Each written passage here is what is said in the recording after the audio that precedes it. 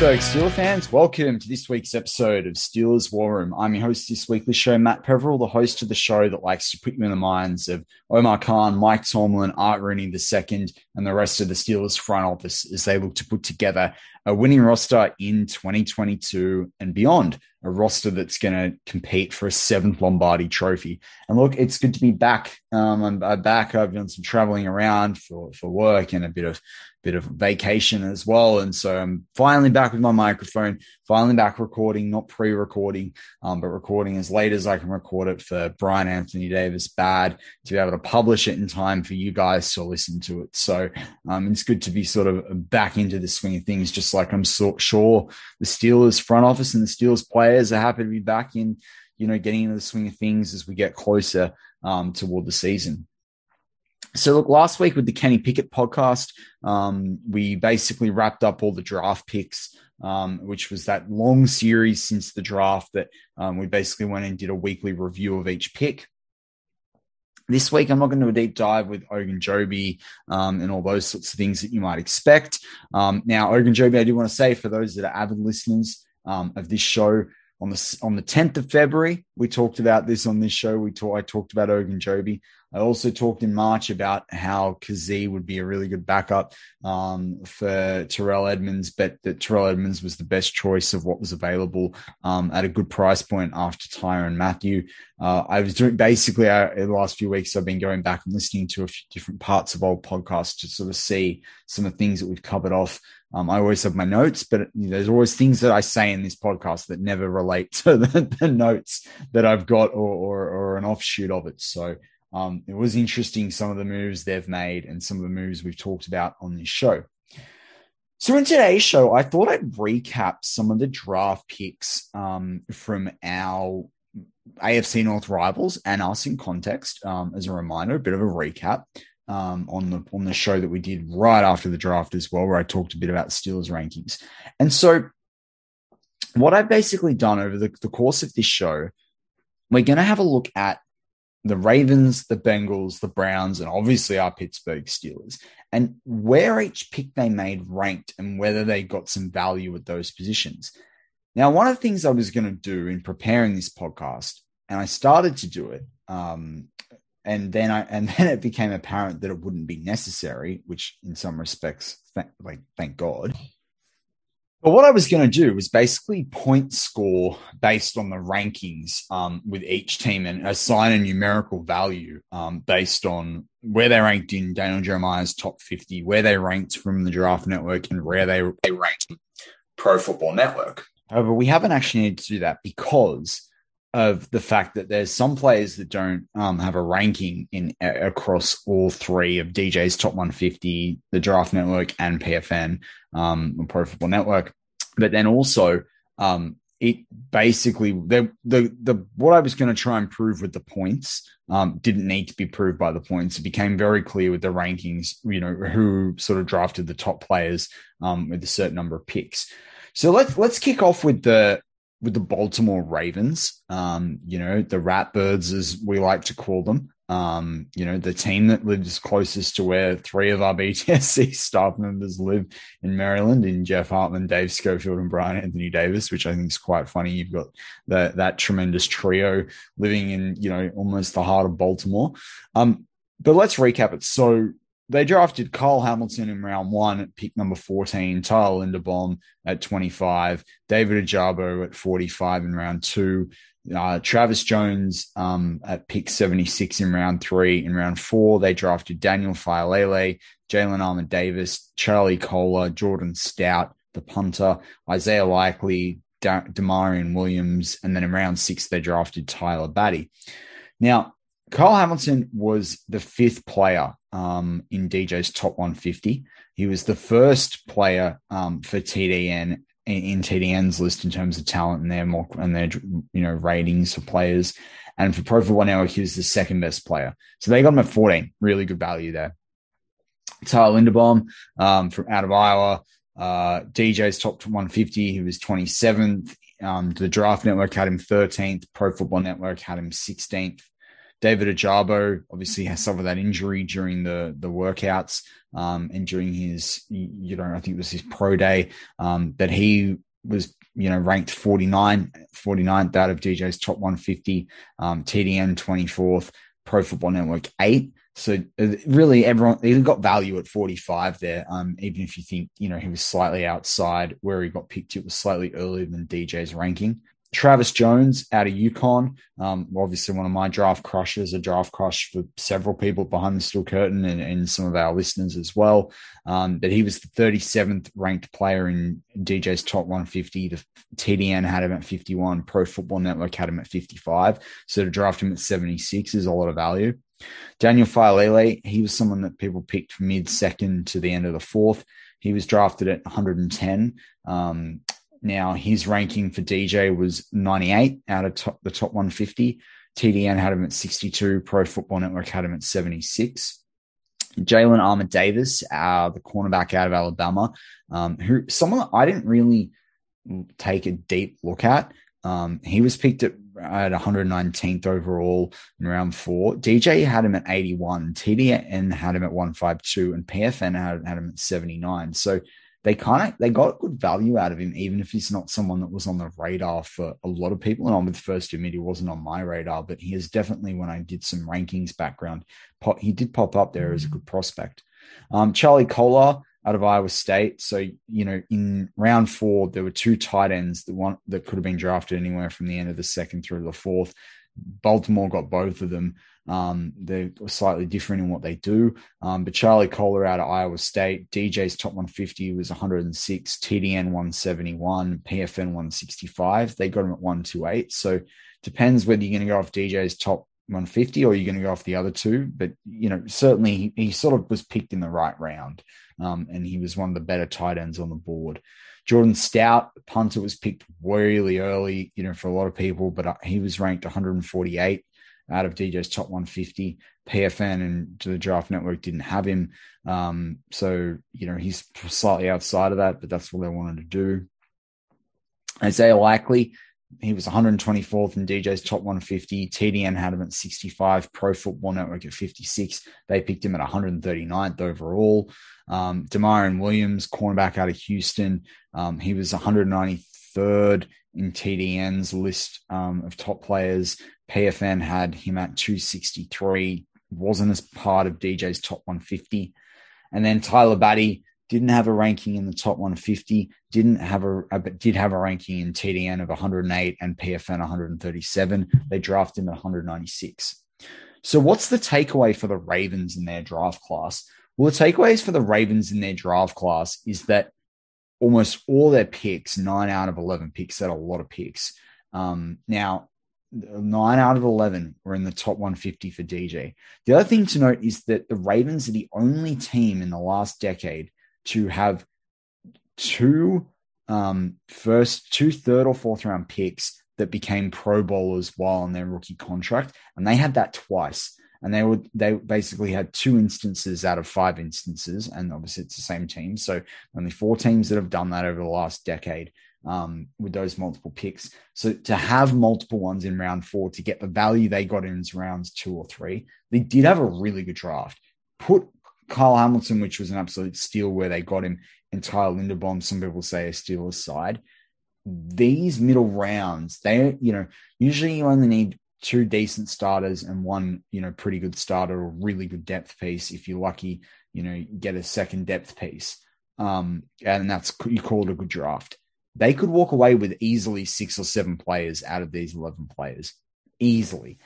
So it is a really good draft from the Ravens. And for me, it's what you look at what they got in round 4 and round 3, outside those top 2 rounds, day 2 and day 3 of the draft were big for them. And it was really day 2 that was it was mostly day 3. Because obviously got rounds 2 and 3 on day 2. But day 3 of the draft was massive for them. They did terrifically well in the 7 picks they've got. So now they've got to live up to the hype.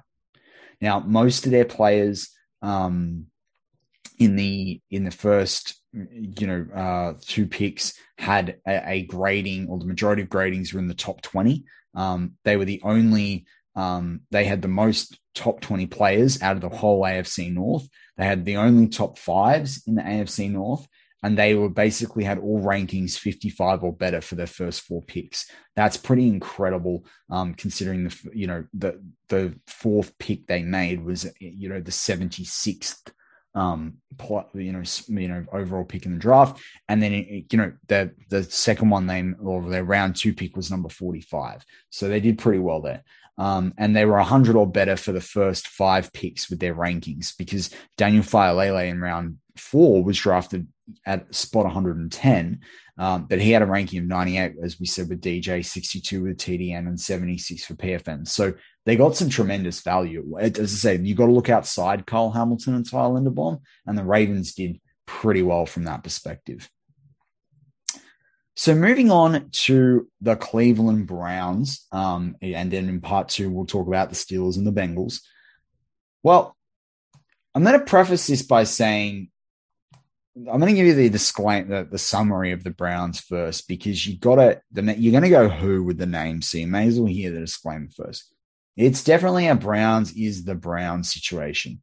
Now, the highlights for them are the David Bell and Perion Winfrey picks, but you can't help but think the whole league that clearly was a bit down on Winfrey, even though he got MVP at the Super Bowl, that they're wrong. Like, it's kind of hard not to take that field versus trusting the Browns that they got the right guy here. Now, he's probably the best value pick, along with the running back that they picked on day 3. You'll get his name in a moment.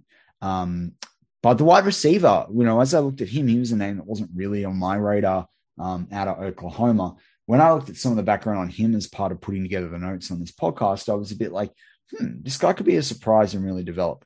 But it's really hard to argue that their second pick of the draft in round 3 was the right pick where he was. So I think the Browns have had a pretty awful draft, but if they can get hit on the running back and Perion Winfrey, and David Bell, the wide receiver who they took 99th in round 3, if he can develop all right, then it'll be a pass mark on the draft. But let's look at who they drafted. So they drafted Martin Emerson, cornerback out of Mississippi State. He was ranked 125th in DJ's top 150. TDN had him at 126, Pro Football Network at 100. So pretty standard consensus there, but certainly a lot weighted than number 68 overall. 78 was Alex Wright, defensive end. DJ had him at 82nd, TDN had him at 218, and PFN at 95. So considering you've got Pro Football Networks, and the PFN ratings I'm giving you are the consensus ratings across all their different contributors, including a guy like Tony Pauline.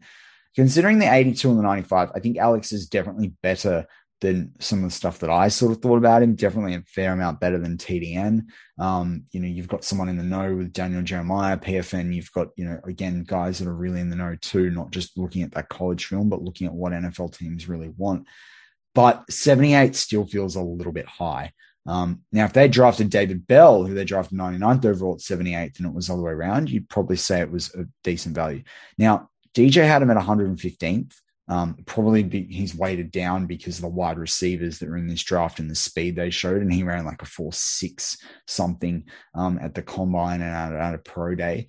TDN had him at 42, and Pro Football Network had him at 132. So it's hard with TDN. They valued that on his production. I remember them talking about David Bell several times in their shows. You're probably looking at a guy there that it's different strokes for different folks. Some teams will say he was overdrafted. Other teams would say he was, great value at pick number 99. They got Perion Winfrey at 108. Now, DJ had him at 65. TDN had him at 37. PFN had him at 36. 108's great value. When he was there in the 3rd round, you kind of thought, the Steelers going to go there. And that, they obviously went DeMarvin Leal instead. But you sort of wondered whether they would go Perion Winfrey in that round 3 spot. When he was still sitting there in 4, I'm like, gee, double up at that move. I remember saying it on Zoom, but that was obviously before the Calvin Austin pick anyway. They drafted Cade York, the kicker out of LSU, at 124th overall. DJ had him at 111 in his top 150. TDN and PFN didn't rank him. Um, there was too many good players on the board. I can't agree with that decision. I'm sorry.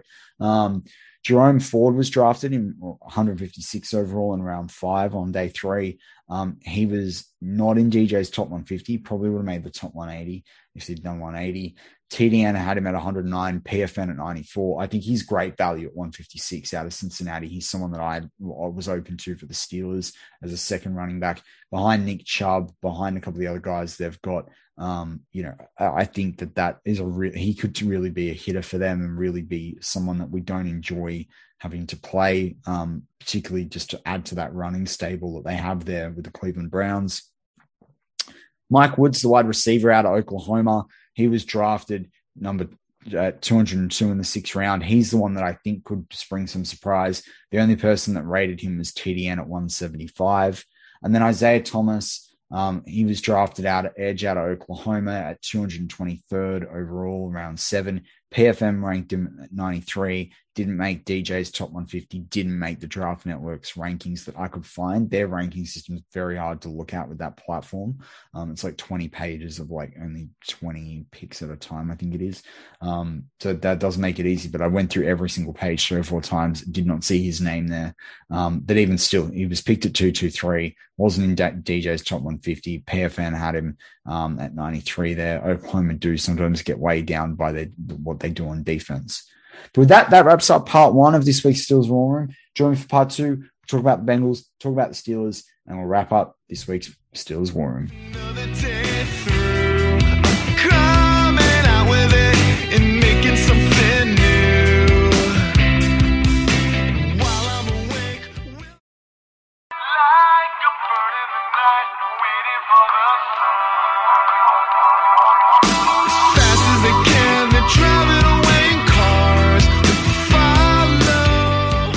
And we're back on Steelers War Room. I'm your host of this weekly show, Matt Peverill, the host of the show that likes to put you in the minds of Kevin. I said Kevin Colbert. Omar Khan, Mike Tomlin, Dan Colbert, Anthony Weidel, Art Rooney II, and the rest of the Steelers front office as they look to put together a winning roster in 2022 and beyond, a roster that will compete for a 7th Lombardi trophy. And so before we get into part 2, I just want to say, if you're not listening to Behind the Steel Curtains, family of podcasts, Monday, Wednesday, Friday, Jeff's Let's Ride. You've got the Curtain Call with Jeffrey Benedict. You've got Stat Geek on Thursdays. You've got this show on Wednesdays, The War Room. You've got the Draft Fix. You've got the Power Half Hour, or the show with the Ohioans. I know the name changes as well. You've got a bunch of different other shows. You've got the Scobro Show. You've got what's usually the Hangover podcast. You've got the Curtain Call. You've got the preview on Thursday nights. On Friday nights, you've got Touchdown Under with Marky D and myself. You've got Six Pack with Tony. You've got the We Run the North show. You've got the Here We Go, the Steelers show. I don't think I've missed anything there, but there's a lot of shows on the Sunday night Q&A in the off season. There's plenty of shows that will be able to, and how could I forget as well what Ian's talking about? There's a show for everyone. There's a show for all different tastes and preferences, but I hope you're enjoying Steelers War Room, and I hope you're enjoying the Behind the Steel Curtain family podcast. And of course, the articles on BehindTheSteelCurtain.com, your one-stop shop for all things Pittsburgh Steelers. So talking about the Pittsburgh Steelers, let's recap the Steelers picks. Look, I think the analysis here really is that the Steelers beat the rankings for their players over the first 4 picks in terms of they got value. They picked them generally apart from Kenny Pickett, even then, but I'll talk about why I think that's value. They drafted everyone well after what their ranking was, or pretty close to. So I think there's really good value there. The only one that really outlies that is Pickens, but he's arguably got the highest ceiling because these are rankings. You got to look at what's on tape, and there are other things. There was the injury with him. There's the quirky character with him. People were like, no, he needs the right locker room. But if he hits, these rankings mean jack all, right? If he hits. So that's the challenge for him.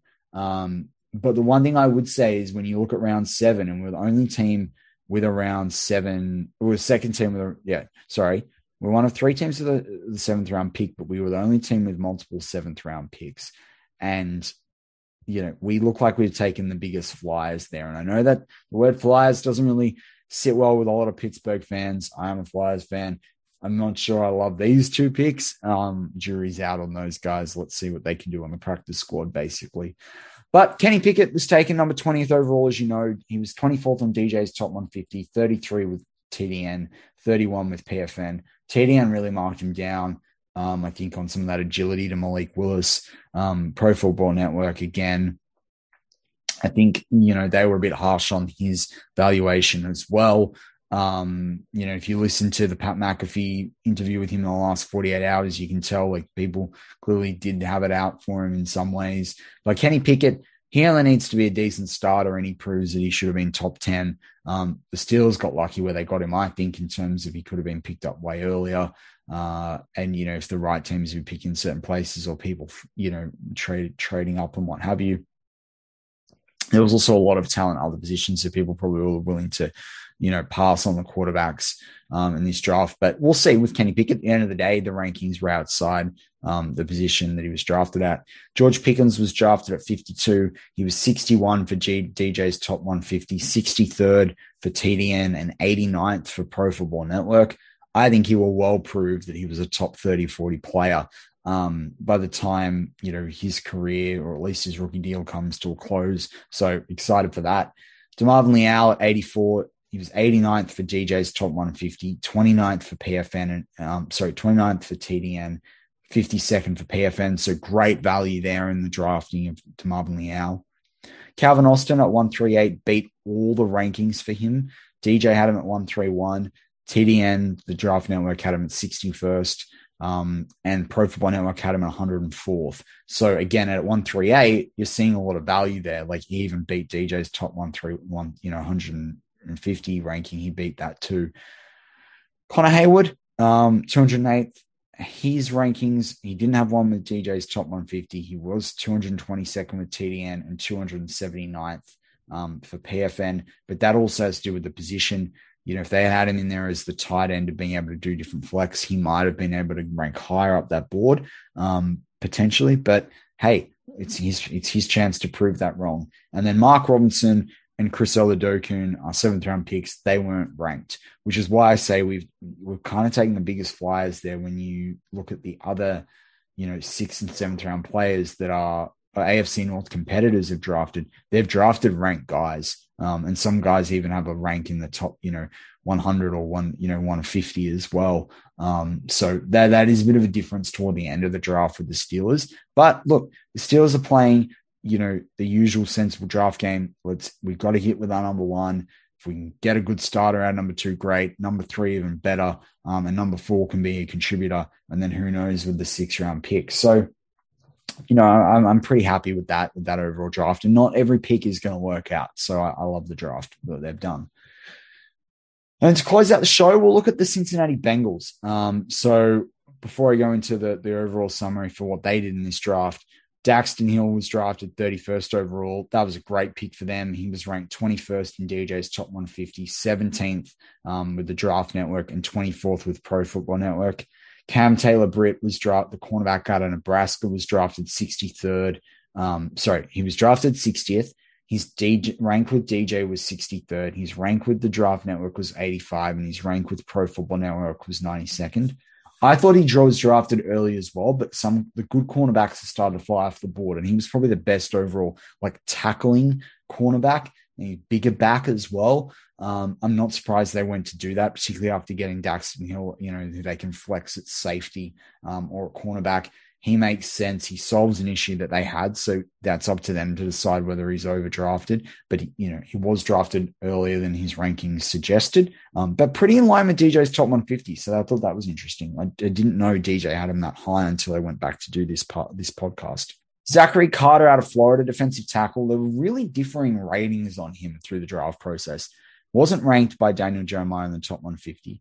TDN had him at 100 and Pro Football Network at 98. He was drafted at 95. So pretty on with that. But again, if you think that Travis Jones was taken 78th, Perry Winfrey 108th, kind of interesting that they took Zachary Carter where they did. I think they would have taken Leal, actually, to be honest, if he was available. Corey Cordell Volson, their pick, who I talked about on several different Steelers war rooms, he didn't make DJ's top 150. I think a historical look back would probably, in a few years' time, would say he should have. But TDN had him at 128th, Pro Football Network at 230. A lot of people just classified him as a tackle, but through the draft process, he was playing guard. And if you treat him as an offensive lineman, I think he deserves a top 150 ranking. I think PFN's a little bit unfair there. I think TDN might be a little bit ambitious if that's his tackle ranking. Tyson Anderson, the safety out of Toledo, he was ranked 132nd by DJ, 164th by TDN, and 196th for PFN. He was drafted at 166th. So kind of value there if you look at just TDN and DJ as well. Pro Football Network, some of those guys are very skewed in their where they pick guys, and then there's sort of an average that plays into gear when they do their top their top list or their consensus list. So I think with Tyson Anderson, he's a wait and see at the end of the day. He's a 5th round draft pick, so he's going to have to prove something. And then Jeffrey Gunter, 160 for PFN, 274 for TDN, not in Daniel Jeremiah's top 150. Drafted at 202, one of the last picks of the draft, the last few picks. I mean, it's hard to rank that. He's a 7th round draft pick. TDN had him way out. Didn't make DJ's 150. As I said, you wouldn't expect that as a 7th round draft pick. And, he's drafted really early if you compare him to PFN. Let's see. He's out of Coastal Carolina. They play a different type of football out there. So we'll see. But the Bengals with these picks, they got better in key positions they're looking for. They needed depth at the safety and defensive back positions. They addressed that in this draft. They got a guy like Zachary Carter who can develop. So whilst the rankings outweighed wildly for the pick spot for some of these draft picks they made, Carter, for what he was ranked, he was on, as I mentioned there. I think Volson will deliver value. Cam Taylor-Britt could, he only needs to play better than those rankings to live up to where he was drafted, and that's the difference. But Daxton Hill was a great steal. So if they get a depth piece in Volson, a depth piece in Carter, Cam Taylor-Britt's a 3rd or 4th cornerback for them. Tyson Anderson contributes on special teams, and Daxton Hill's a long-term starter. That's a great draft from a Bengals team that bought well in free agency. And that made the Super Bowl last year, and that's terrific for them. So to wrap this week's Steelers war room up, I mean, we've clearly got some competition in the AFC North after these draft classes. The Steelers have picked well. We know the Steelers have good coaching. We know the Steelers have got guys at key positions. And that's the thing. You can draft the best ranked player at a position, or you can draft really good value at a position. But how are they going to contribute on game day? Because that's what really counts. And I think with the Steelers, we've got the first 5 guys really should be able to do that, even if it takes Kenny Pickett a little while to work his way into the team. No doubt the Ravens, if they hit, terrific, but they're going to have to hit. They've got to pay Lamar Jackson. They've paid, Marcus Williams, the free safety. They've got guys on the line they're going to have to pay. They need to hit these guys. And they've also had good drafts for several years now, or won the draft, and they've not done anything with it. So, jury's out there. I think this is potentially one of the better draft classes they're going to have had. I think there's better names and better proven production in this list, but they've got to prove it on the field. The Bengals definitely filled a few key spots that were somewhat the Achilles heel, both through free agency and the draft. Again, how do they get those guys up to speed? How do they bring them in? But this is part of changing the culture at the Bengals and making them a winning franchise. And the Browns, well, the Browns is the Browns. They better hope David Bell and Winfrey hit. Jerome Ford, I think, will do well for them. But at the end of the day, Deshaun Watson's probably not playing this season. These draft picks don't fix that problem. These draft picks don't fix other problems on that roster. And so, as I say, I think that the Browns are going to Browns this up. But with that, that's this week's Steelers War Room. Thank you for listening. Hope you enjoyed the show. Looking forward to speaking to you next week. Got a few surprises for next week's show. And as always, go Steelers.